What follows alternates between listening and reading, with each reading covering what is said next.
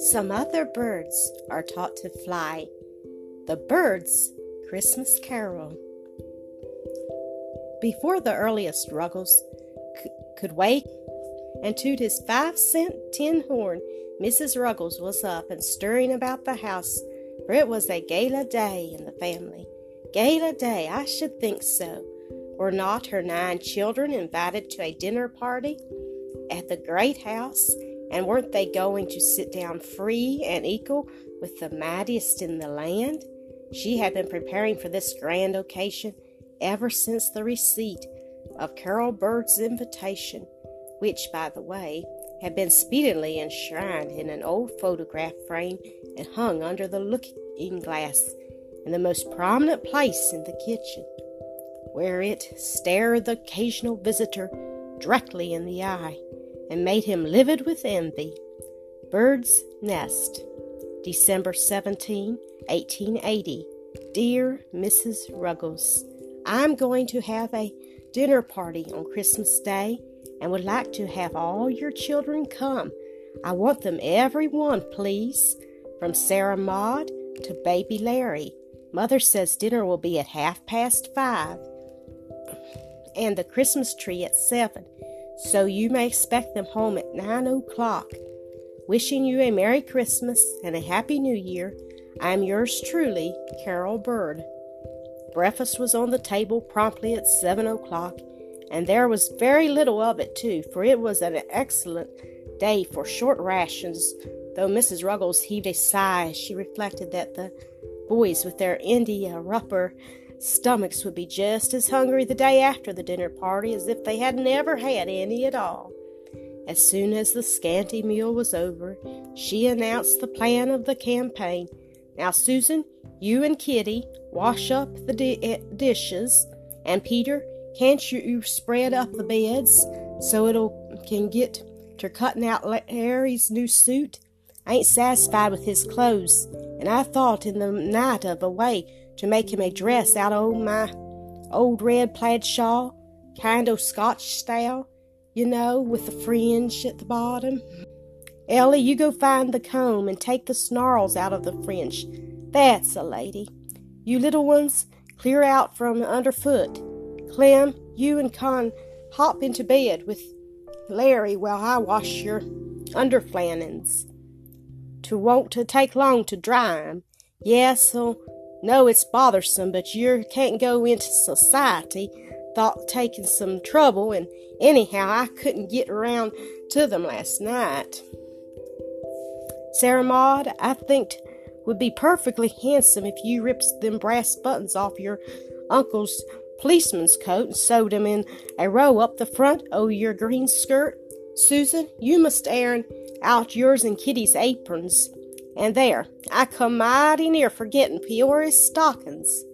I counted the whole lot last night when I was washing of 'em, and there ain't but 19. Anyhow, you're fixin' and no 9 pairs mates nohow, and I ain't got ter have my children wear old stockings to a dinner company, fetched up as I was.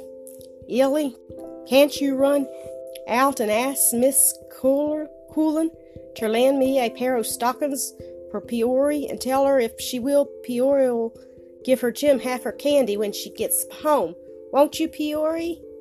Peoria was young and greedy, and thought the remedy so out of all proportion to the disease that she set up a deafening howl at the projected bargain, a howl so rebellious and so entirely out of season that her mother started in her direction with hashing eye and uplifting hand, but she left it fall suddenly, saying, "No, I ain't licking you on Christmas Day, if you drive me crazy. But speak up smart now, and say whether you'd rather give Jim Coolin half your candy, or go bare-legged to the party." The matter being put so plainly, Peoria collected her faculties, dried her tears, and chose the lesser evil. Clem having hastened the decision by an affectionate wink that meant he'd go halves with her on his candy.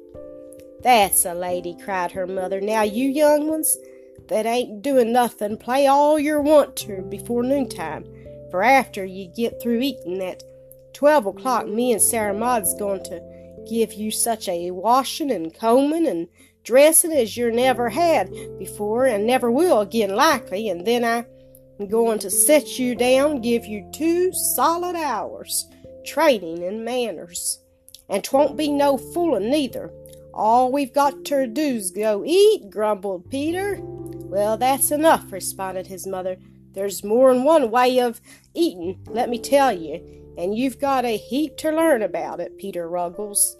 I wish you children could see the way I was fetched up to eat. I never took a meal o' victuals in the kitchen before I married Ruggles, but yer can't keep up that style with 9 young ones, and your pa always off ter sea. The big Ruggles worked so well, and the little Ruggleses kept from under foot so successfully, that by 1 o'clock 9 complete toilets were laid out in solemn grandeur on the beds. I say complete, but I do not know whether they would be called so in the best society. The law of compensation had been well applied. He that had necktie had no cuffs. She that had sash had no handkerchief, and vice versa. But they all had shoes and a certain amount of clothing, such as it was. The outside lay, in every case, quite above criticism. Now, Sarah Maud, said Mrs. Ruggles, her face shining with excitement, everything's redd up, and we can begin. I've got a boiler and a kettle and a pot of hot water. Peter, you go into the back room, and I'll take Susan, Kitty, Peoria, and Cornelius, and Sarah Maud.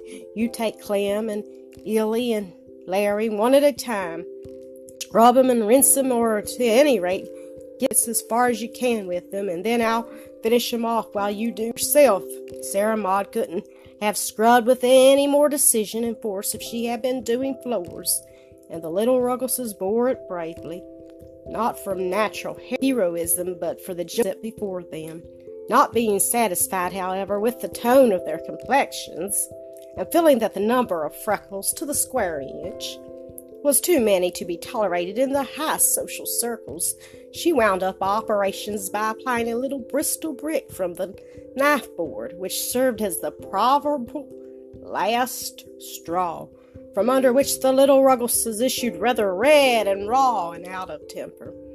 When the clock struck 4, they were all clothed, and most of them in their right minds, ready for those last touches that always take the most time. Kitty's red hair was curled in 34 ringlets.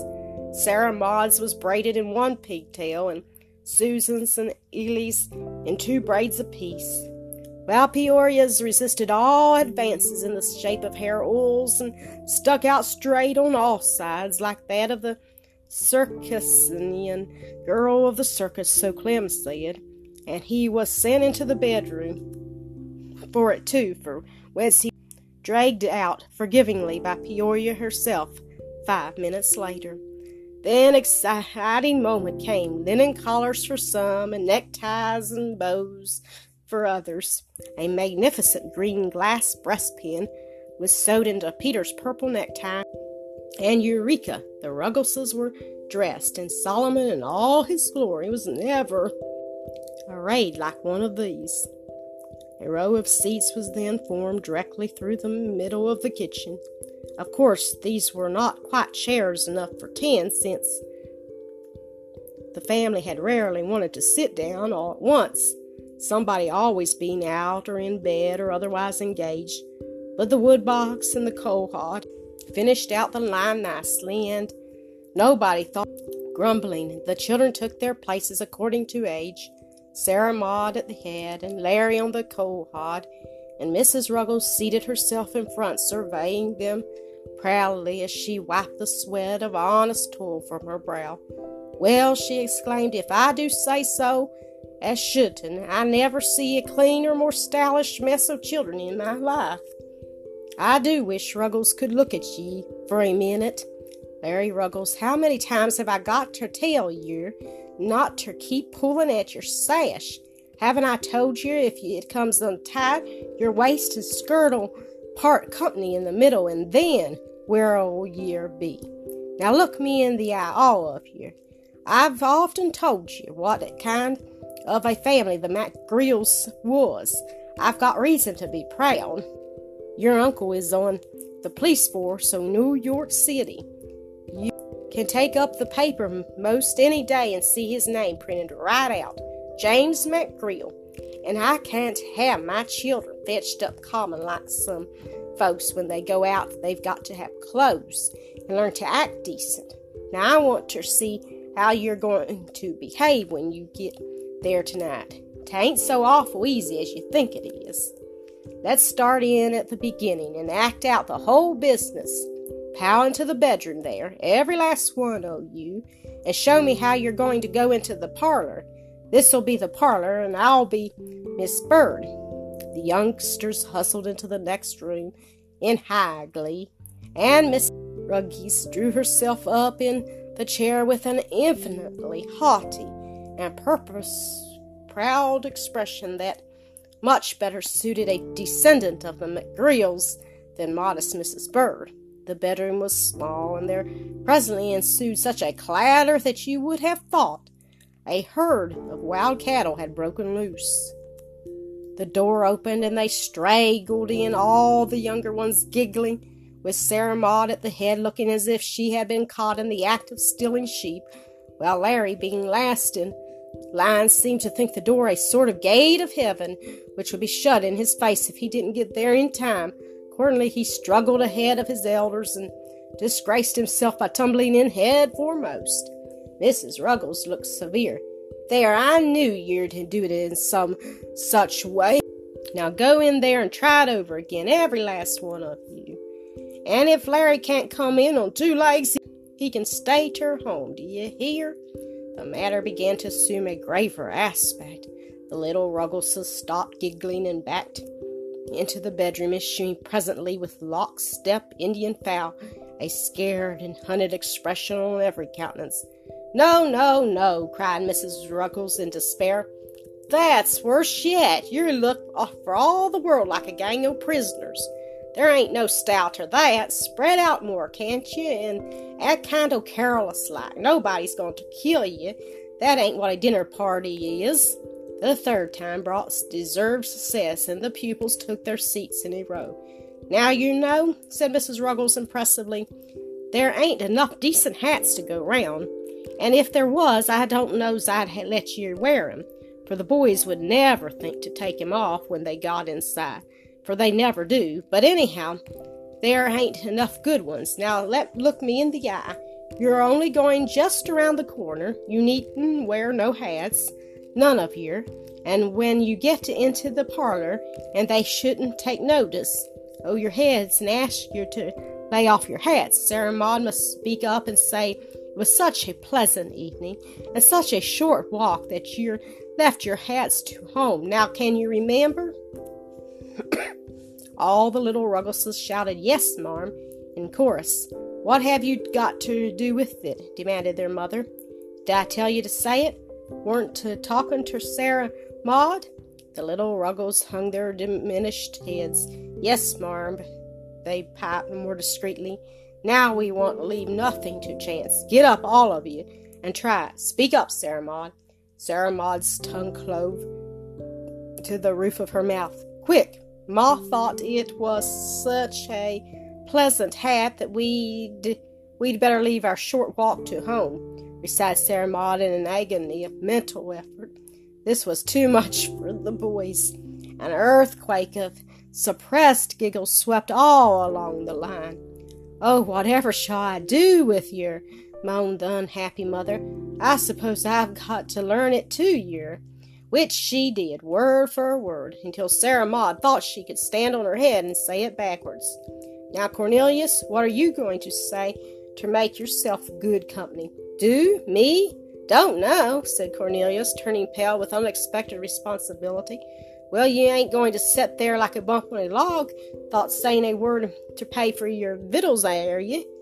asked Miss Bird how she's feeling this evening, or if Mr. Bird's having a busy season, or how this kind of weather agrees with him, or something like that. Now we'll make believe we've got to the dinner.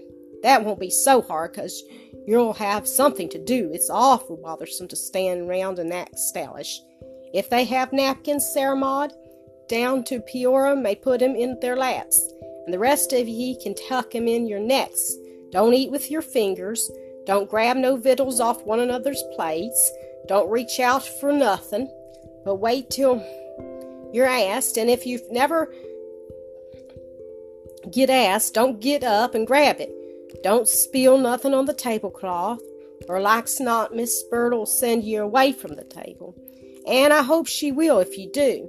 Susan, keep your handkerchief in your lap where Peoria can borrow it if she needs it, and I hope she'll know when she does need it, though I don't expect it. Now we'll try a few things to see how they'll go. Mr. Clement, do you eat cranberry sauce? Bet your life, cried Clem, who in the excitement of the moment had not taken in the idea exactly and had mistaken this for an ordinary bosom-of-the-family question. Clement MacGrill Ruggles, do you mean to tell me that you'd say that to a dinner party? I'll give ye one more chance, Mr. Clement. Will you take some of the cranberry? Yes, marm, thank you kindly, if you happen to have any handy. Very good indeed, but they won't give you 2 tries tonight, just remember that. Miss Peoria, do you speak for white or dark meat? I ain't particular as to color or anything that nobody else wants. Will suit me, answered Peoria with her best air. First rate, nobody could speak more genteel than that. Miss Kitty, will you have hard or soft sauce with your pudding? Hard or soft? Oh, a little of both, if you please. And I'm much obliged, said Kitty, bowing with decided ease and grace, at which all the other Ruggleses pointed the finger of shame at her, and Peter grunted expressively. That there meaning might not be mistaken. You just stop your grunting, Peter Ruggles. That weren't greedy. That was all right. I wish I could get to it into your heads that it ain't so much what you say as the way you say it, and don't keep staring cross-eyed at your necktie pin, or I'll take it out o' you and sew it on to Clem or Cornelius. Sarah Maud will keep her eye on it, and if it turns broken side out, she'll tell you. I shouldn't think you'd ever seen nor worn no jewelry in your life. Ely, you and Larry's too little to training, so you just look at the rest and do as they do, and the Lord have mercy on you and help you to act decent. Now, is there anything more you'd like to practice? If you tell me one more thing, I can't set up and eat, said Peter gloomily. I'm so crammed full of manners now, I'm ready to burst. Thought no dinner at all. Me too, chimed in Cornelius. Well, I'm sorry for you both, rejoined Mrs. Ruggles sarcastically. If the amount o' manners on hand now troubles ye, you're dreadful easy hurt. Now, Sarah Maud, after dinner, about once in so often, you must get up and say, I guess we better be going. And if they say, oh no, set a while longer, you can set, but if they don't say nothing, you've got to go up and go. Hey, you got that into your head? And once in so often? Could any words in the language be fraught with more terrible and wearing uncertainty? Well, answered Sarah Maud mournfully, it seems as if this whole dinner party set right square on top o' me. Maybe I could manage my own manners, but to manage 9 manners is worse than staying at home. Oh, don't fret, said her mother good-naturedly. Now that the lesson was over, I guess you'll get along. 'Twouldn't mind if folks would only say, oh, children will be children, but they won't. They'll say, who fetched them children up? It's 5:15, and you can go now. Remember about the hats. Don't all talk ter once. Susan, lend your handkerchief to Peoria. Peter, don't keep screwing your scarf pin. Cornelius, hold your head up straight. Sarah Maud, don't take your eyes off o' Larry, and Larry, you keep hold to Sarah Maud and do just as she says. And whatever you do, all of you, never forget for 1 second that your mother was a MacGrill. Thank you for listening to another episode of Acresoft Story Classic.